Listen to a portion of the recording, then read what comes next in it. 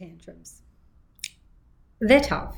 They're the kicking, the screaming, the crying, always in the middle of the shopping centre and always when you haven't had enough coffee. Am I right? And you can type it into Google and there is so many different ways in which to manage them. But what's the right way? What's the way that shows your child the most respect? What's the way that's going to build your relationship, give them the independence and manage them? What do you do in the moment?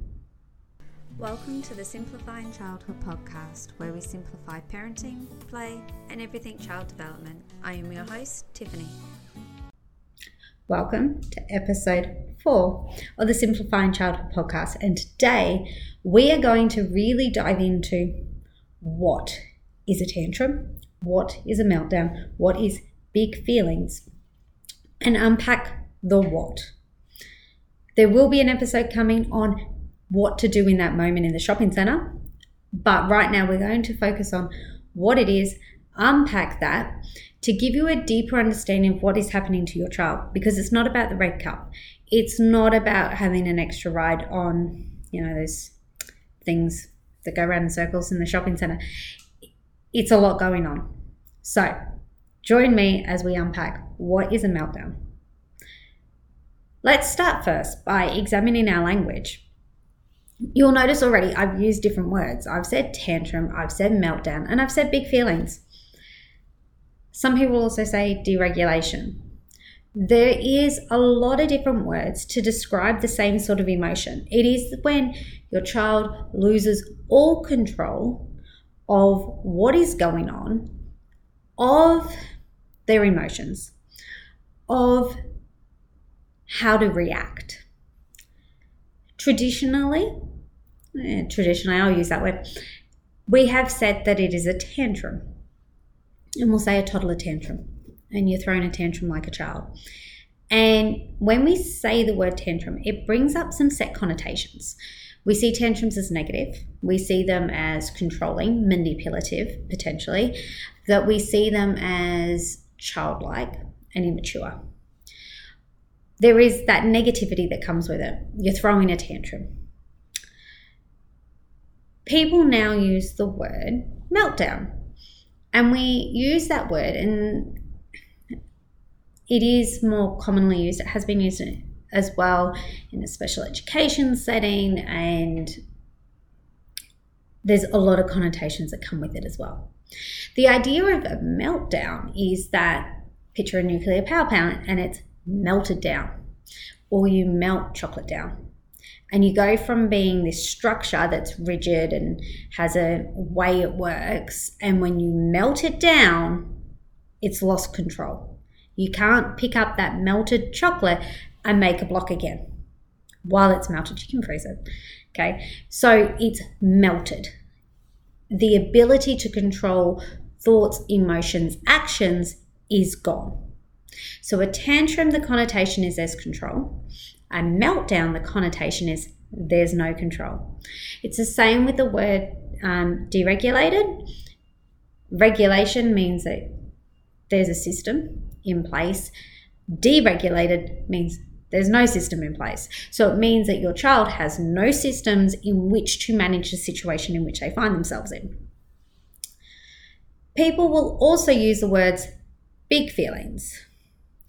And what they're trying to do there is, again, remove all those connotations that I've just outlined from all those other words to kind of say it's emotion. So what do I mean when I say meltdown, tantrum? And I'm going to use these interchangeably because I know that different people use different words. But for me, it's all about those moments where your child loses control of their reaction, where the emotion and the moment is so big that they don't know what to do. And they do anything to help themselves. So, what's this about? Well, as we know, our children are building their brain. And there's levels of needs that we're trying to meet with our children. And the basic needs are, am I loved? Am I safe? Am I fed? Am I, those real basic level needs. And when they start to lose that control of what's going on in emotions, they come back to those needs and they're trying to meet those needs. And they're going to meet that need however they can. When they get to that level and that heightened stress, they're trying to meet that. And it might not be in a socially appropriate way. But by stamping their feet and yelling and kicking and screaming, you're going to give them attention. And that's going to meet that need of I am loved and I am here and I am safe. Even if the attention that you give is maybe not the most positive, I'm here, I'm being acknowledged, I'm being seen.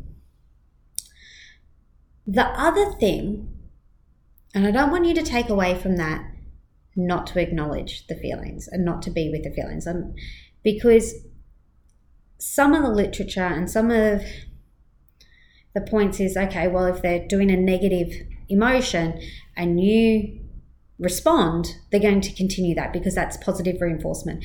And that's based in behavioralism, okay? And that if we reward negative behavior, we get more of it. When we're looking at meltdowns, we need to look at not so much that attention, but what's causing that. And part of that, if we go back to the brain development I was just discussing, is also because their brains are developing. Children don't and are not born with the ability to regulate their emotions, to be able to see a situation and reflect and see it abstractly and see it from a myriad and a big picture. They don't. Children see things as small picture. So what we might see as a small thing and a small issue for them is massive. And what we might see as something trivial is life-altering for them, and it's something that they care about. And if we care about the little things now, they become the big things later. So we don't want to dismiss these big feelings or these emotions. And we don't want to dismiss these tantrums and just put them in a corner and say, you go do you, I'm ignoring that. Because that doesn't validate their feelings. I don't know about you, but when I'm losing control of my emotions and I will say, stop telling me what to do, just listen. I just want to be heard. That's what our kids want. So when they're losing it, they just want to be heard. They want to be heard, they want to be seen. So those dismissive strategies aren't necessarily going to work. And when we understand that it's an emotion, it's not the situation, it's an emotion that we're dealing with. So don't deal with necessarily the situation, we want to deal with the emotion. Then we look at it a different lens. When we put on a different lens on how we view a tantrum, and we view it as an emotional deregulation, we view it as a need to be seen, a need to be heard, a need to be loved, how we approach the situation is going to be vastly different. If we see it as a tantrum with manipulation, and they're trying to control me and they're trying to manipulate me, if we see it that way, that's how we're going to respond to our children. If we see it as they are too, and they do not have the skill set to manage this situation, they're going to respond differently. And if they're, 2 or 18 months, they don't have the language to deal with this situation. That again changes how we see it. And that's why I wanted to start this conversation with what is it, rather than just how to deal with it. Because when we change our view of it, it changes how we deal with it. If we continue on the same path of viewing toddler emotions as manipulation, and we continue looking at it with that behavioral lens, we do not then connect with our children where they're at and meet the need that that emotion and that behavior is trying to address. Is trying to connect with. They're seeking connection. Are we connecting? They're seeking the answers to those base level needs. Are we meeting those? They're not going to come when you're that raw, when you're that upset. Logic ain't it. And for some, they're too. Logic. 2-year-old logic is a very unique set of logic. And we're trying to come at it with an adult lens and adult logic. So, what is a tantrum? What is a meltdown? It is losing control of those emotions. It is seeking connection and safety. It is learning how to navigate the emotional world. It is not manipulation. If you want more on this, I do have coming out, April's workshop is going to be managing meltdowns. I do have another podcast coming on some key steps. Podcast will be live this month. Workshop cut will be opening later this month. Make sure you hop onto our email list, and I'll put the link in the show notes for you. Hop on the email list so that you get the information. It will be a 60-minute workshop where we will go through some of this with a lot more of the theory behind it for you, and really practical strategies on how to handle it when they are in the middle of the shop on the floor kicking and screaming. What do you do? Okay, I want you to walk away from this workshop with a toolbox, and I always talk about a toolbox of parenting strategies, a toolbox of things that you can draw on in the moment. And when you run out and that one doesn't work, that you've got more in that toolbox. All right, so April's workshop will be managing meltdowns. Make sure you're on that email list so you do not miss it. And this has been the Simplifying Childhood Podcast. I've been your host, Tiffany. And until next week, I'll see you then.